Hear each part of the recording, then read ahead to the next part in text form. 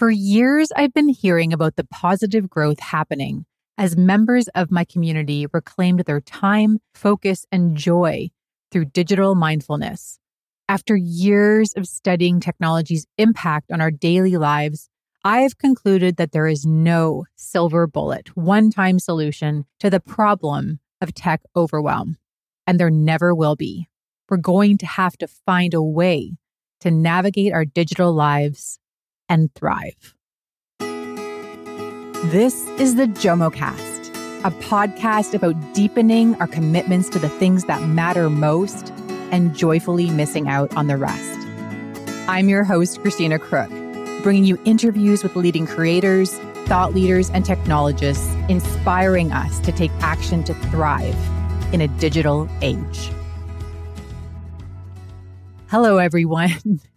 You just get me this week. I want to tell you about a brand new program called Navigate that I'm launching this week. In this episode, I'm going to share what drove me to create it, my biggest fears, and how I shaped the program. I'm sharing all of it.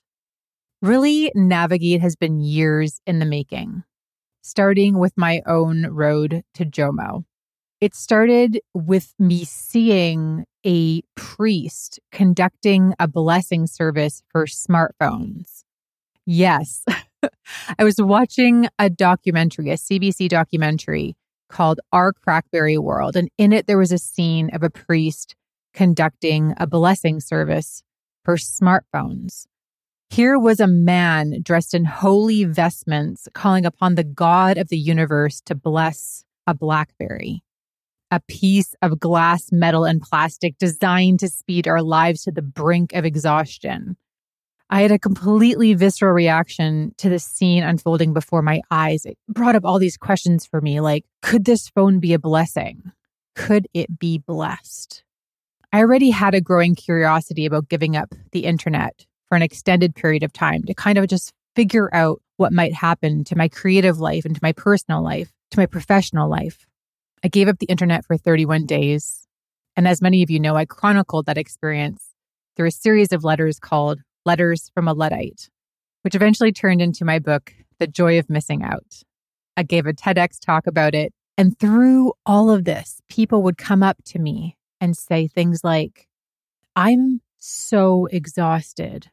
I'm on 24/7.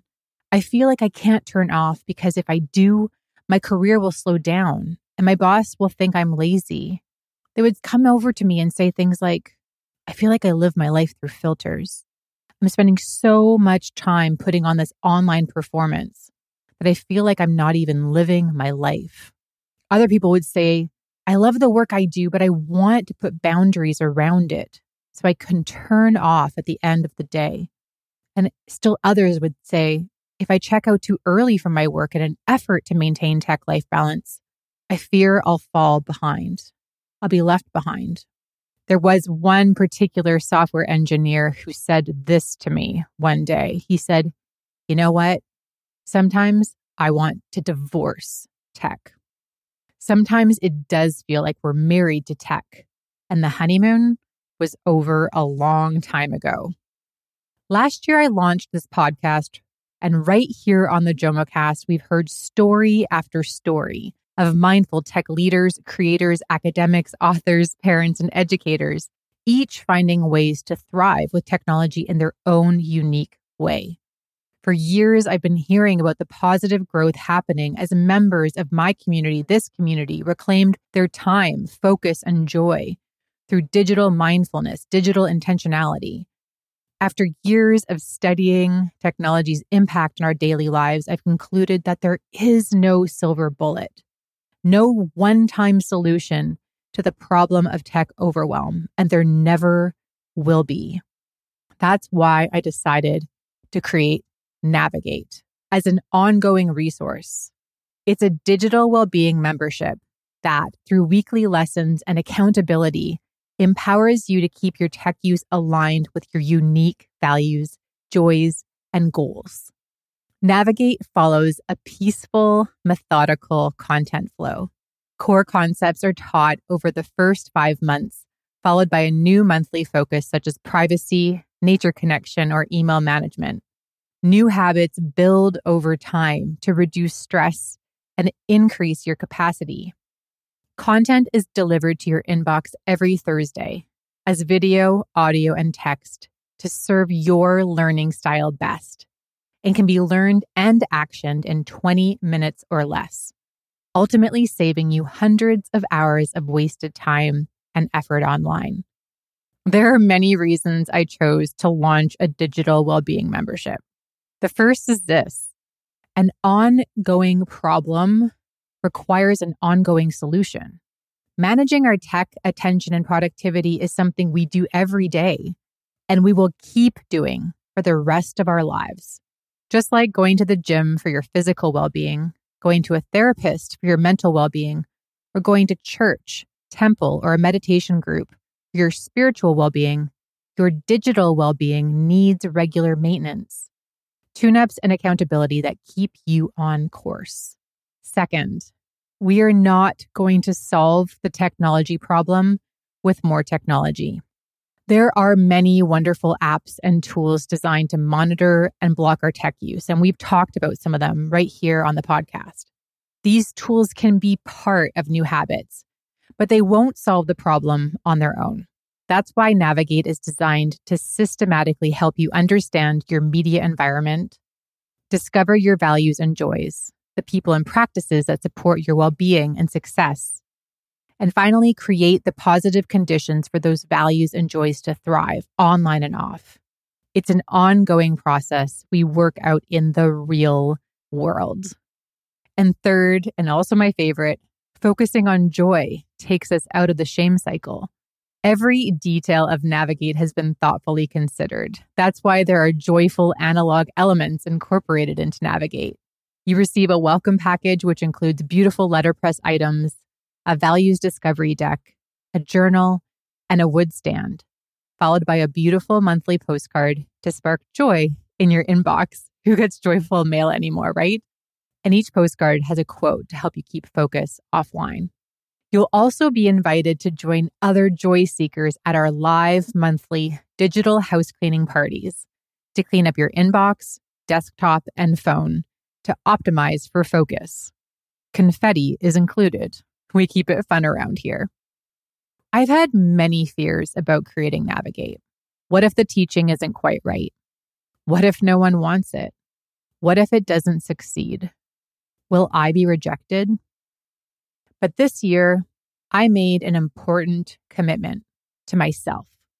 Early in 2020, even before COVID hit, I promised myself that all I am is all I'll offer to anyone ever again. That's all I have to give.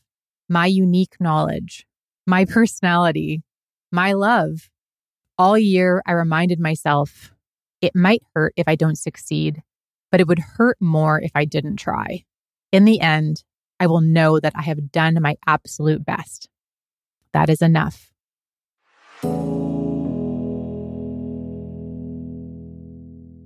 Navigate has really been years in the making, but it was this spring that my husband, Michael, a brilliant thinker and experienced program developer, laid all of my learning on the table, all of the lessons, stories, and insights I've gathered through my own studies, network of digital well-being experts and mindful tech leaders, and my personal writing. Over 2 intense months, we workshopped and refined our thinking on creating the best possible system for change. With the help of my trusted researcher, psychotherapist Rebecca Wygard, now also Navigate's dedicated community coach, we built out 5 core months of learning to help members transform their digital lives. We all know the uncomfortable feeling of life as a 21st century digital native, a kind of exhaustion mixed with self-doubt that never completely fades away. It is at its strongest when you absentmindedly stare at your phone while waiting for a friend or standing in the grocery lineup. This is not a good way to live. Maybe you wake up, roll over, and start your day scrolling through Instagram, seeing the carefully curated images broadcasting an idealized 21st century lifestyle. Most of the people in the pictures are strangers who you started following because you like their inspirational quotes or because you're a fan and want to feel closer to your celebrity crushes, However you got there, you're there. And somehow every time you close the app, you feel just a little bit worse about the reality of your own life. Your home, your wardrobe, your friends, and your travel budget. Like that exists anymore. The bathing suit in the last ad was cute, though. You've been meaning to get a new one. Most nights you're answering work. It seems like everyone is on their email at unreasonably late hours, probably because they're stuck in back-to-back video conferences all day. You've been told it's not expected, but it does feel that way, especially when the email that was sent at 2 a.m. was from the vice president. Every time this happens, you carry that sinking feeling around in the pit of your stomach until it is replaced by some new crisis of the day. You have no idea how other people stay on top of everything. Hint, no one does. One of my readers told me that the only time she can take a breath, a moment to herself, is sitting alone on the toilet. It's the closest thing to relaxation many people can find these days. And then it's still interrupted by your damned phone buzzing at you. The crazy part is, it wasn't supposed to be like this, was it? I'm, admittedly, a child of the 80s. I remember when the future was going to be hoverboards, replicators, and flying cars with time machines in the back and some pretty embarrassing fashion trends. If you told my 9-year-old self that in 2020, turning your life into a never-ending ad could be a viable career choice, or that you'd tell the device you carried around in your pocket it was okay to spy on your every move, I would have laughed out loud. I know there are things you wanted your life to be about, hopes and dreams and ambitions you had for all the potential you imagined in your life. And I know for most people, those things aren't happening because you are stuck. You can't move forward. Anytime you try to take action, you find yourself interrupted or distracted or needing to deal with some urgent crisis in your personal or professional or online life. And if you do get time to focus on something you care about, you're just as likely to end up down a rabbit hole, learning from some new expert about the latest innovations and techniques and hacks to get better results as you are to take action. No wonder all you can do is roll onto the couch at the end of the day and numb out. Netflix and chill is all the rage for a reason. Maybe you lay awake at night fixating on missed chances and not having the relationships you want to have, feeling lonely and regretting how you've spent your time. After thousands of conversations with people about the challenges they have trying to navigate their relationship with digital technology, I know that everyone's story is different. My story? Well, I used to be on the fast track to life as a cog in the digital media machine. When I was choosing a major for college, my grandmother's lifelong habit of clipping newspaper stories brought me right through the doors of the Communications Studies department. Let's be honest here, the prospect of TV personalityhood was also top of mind. And with my newly minted communications degree, I did all the things you do to get on the media career ladder. An internship in a newsroom, a gig doing PR and community relations for a radio news magazine, a stint at Canada's national public broadcaster, and my first true love, the CBC. I even pitched a show to MTV called, get this, Unplug, about critical media analysis. The green light didn't happen. Neither did the bikini shots or binge drinking. This all happened more than a decade ago, just as the social media behemoths were getting started. I had a front row seat for the collapse of the media ecosystem they taught me about in school and the new world that Facebook created, and I was having a blast living my #blessed life. Meanwhile, I started to realize that living in the media bubble was a little surreal. My work meetings were like a strange sci-fi thriller where my colleagues had been slowly replaced by robot duplicates who couldn't finish a sentence without checking their Blackberries for instructions. BlackBerry, I know, right? Remember them? And this was 2007. The rise of the smartphone hadn't even started yet. I'd read enough Marshall McLuhan to see that the new technological forces would have a level of impact no one yet understood. Real-time communications in your pocket, cameras everywhere all the time. New technologies can and do transform people and societies. I wanted to understand what was happening, what it all meant, and what we could do about it. I didn't know how I just knew I wanted to figure it out somehow. Do you remember 2008? Web 2.0 technologies were unleashing the creativity of the masses. Bloggers were credible. Barack Obama built a political movement on top of a web app that promised hope and change. Before anyone was talking about surveillance capitalism, cancel culture, a global epidemic of mental illness, or a generational threat to the financial security of the middle class. It was around that time that I was home with my newly walking, talking daughter, starting to feel skeptical that the promised tech utopia was going to arrive.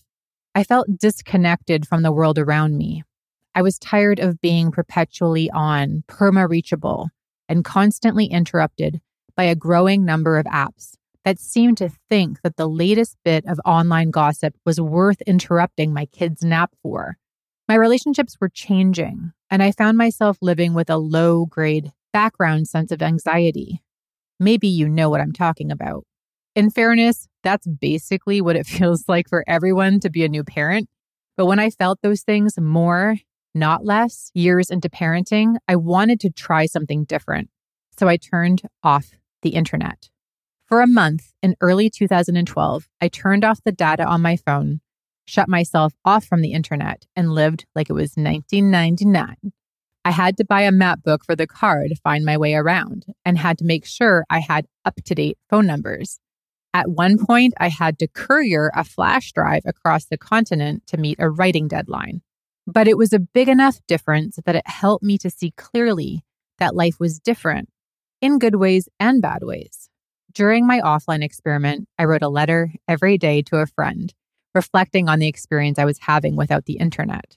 I published these letters online and was amazed at the reaction from friends and strangers and editors at magazines who wanted to hear more about what I had learned. Those letters eventually became the starting point for a book, The Joy of Missing Out, in which I argue that we had our relationship with technology backwards. Technology should be tools that serve people, not the other way around. It was clear to me I had touched a nerve that wasn't yet close to the surface for people, and it has continued to motivate my work for the last 10 years.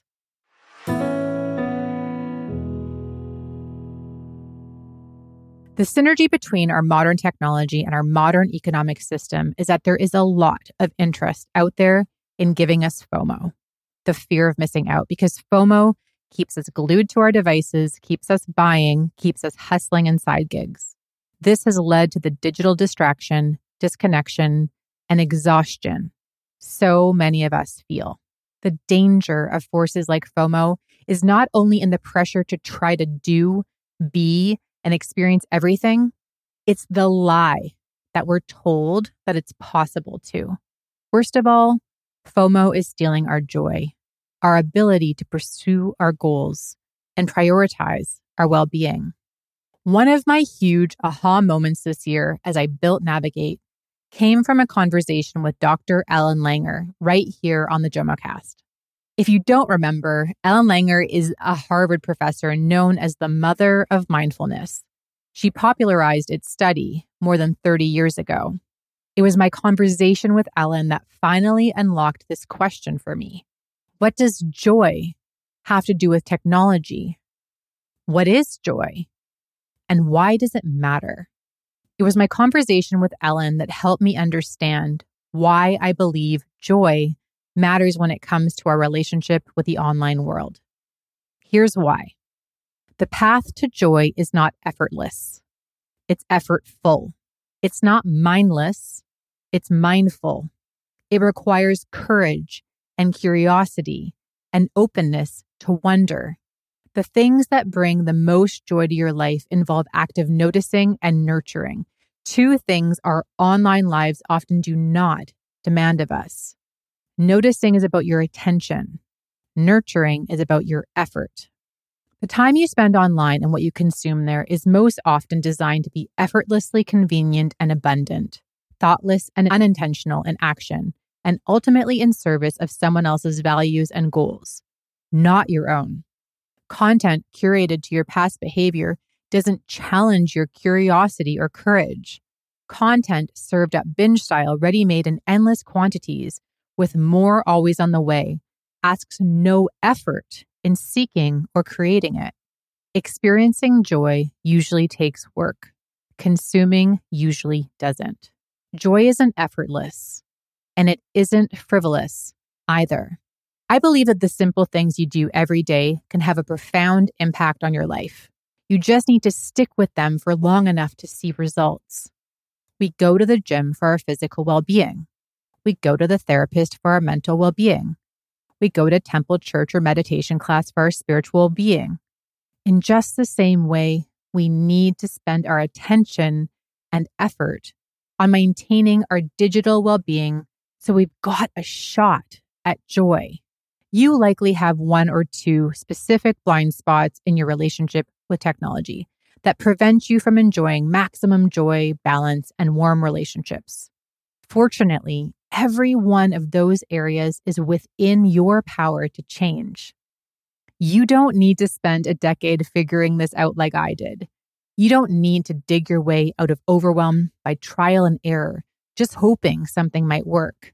You should be focusing on living your life, not becoming an expert on digital well-being. Don't try to figure this stuff out for yourself. Why does every one of the world's top athletes have a coach or a team of advisors? Because success only comes from having support. Athletes have trainers, executives get coaches, politicians, entertainers, and diplomats all have teams who bring out their best performance. You do not need to figure this out all by yourself. If the world's best can benefit from advice, structure, and expertise, imagine how much you could benefit from the advice from someone who can give you the systems, tools, and support you need. That is my pledge to you in Navigate. Navigate will help you to develop digital immunity. It'll help you understand the tricks of big tech and get control of your digital life. It will help you move past FOMO, learning to recognize the specific ways you fall into this trap and stop worrying about what's happening somewhere else. It'll help you put your agenda first. You'll learn to build walls around your attention and focus your effort on what matters to you, not influencers and advertisers. Intentionally live a life aligned with your values. And finally, do your best creative work. Focus your attention and effort on the work that makes you come alive. Here's how Navigate works. It begins with a comprehensive digital well-being assessment, followed by quarterly check-ins to track your progress. You'll receive Navigate's digital well-being strategies in your inbox every week, delivered in 3 modalities: video, audio, and text, to serve your learning style best. These sessions are designed to be learned in action in 20 minutes or less, guaranteed. Over the first 4 months of your membership, you'll learn core concepts to build the digital immunity you need. Each month, you'll be invited to gather with the worldwide Navigate community for a digital house cleaning party. Live 1-hour group coaching with me every month to review and reduce your digital footprint, saving you hours lost in digital clutter and money by regularly eliminating digital tools you're no longer using. Navigate is officially open for registration. I believe so deeply in the impact of Navigate, and I want each and every one of you to try it. That's why I'm offering every JomoCast listener 20% off an annual Navigate membership. To take advantage of this offer before December 12th, use coupon code, you guessed it, JomoCast, all lowercase at the checkout. Visit ChristinaCrook.com/navigate to sign up. I hope we'll see you joining this brand new group of navigators. Selfishly, I'd also like to get to know you, engage with you in the Navigate discussions, and see your face on our monthly calls. You deserve to begin 2021 with all the clarity and support you need to beat digital overwhelm and live with more joy. If you're looking to invest in yourself and put intention into action, then Navigate is for you. Again, that link is ChristinaCrook.com/navigate. I hope I'll see you there. In 2 weeks, we're back with our regularly scheduled programming, an interview with James Williams, author of my favorite book on the attention economy, Stand Out of Our Light. Thank you for listening. You can learn more about our guests in the show notes and by visiting jomocast.com. And for extended show notes and full transcripts, join the Patreon. The JomoCast is edited and music composed by Thomas J. Inge. Visit tinge, that is TINDGE.com, to learn more about Tom and his services. The JomoCast is listener supported. Sign up as a patron at patreon.com/JomoCast. Patreon support makes the podcast possible. For just $3 a month, you will keep these conversations going. That link again is patreon.com/JomoCast. Don't forget to subscribe to the podcast with your provider of choice. And if you loved this episode, leave us a 5-star review and share this episode with a friend. These reviews are a powerful way you can help us reach more listeners. I'm your host, Christina Crook. Thanks for listening, and may you find joy missing out on the right things.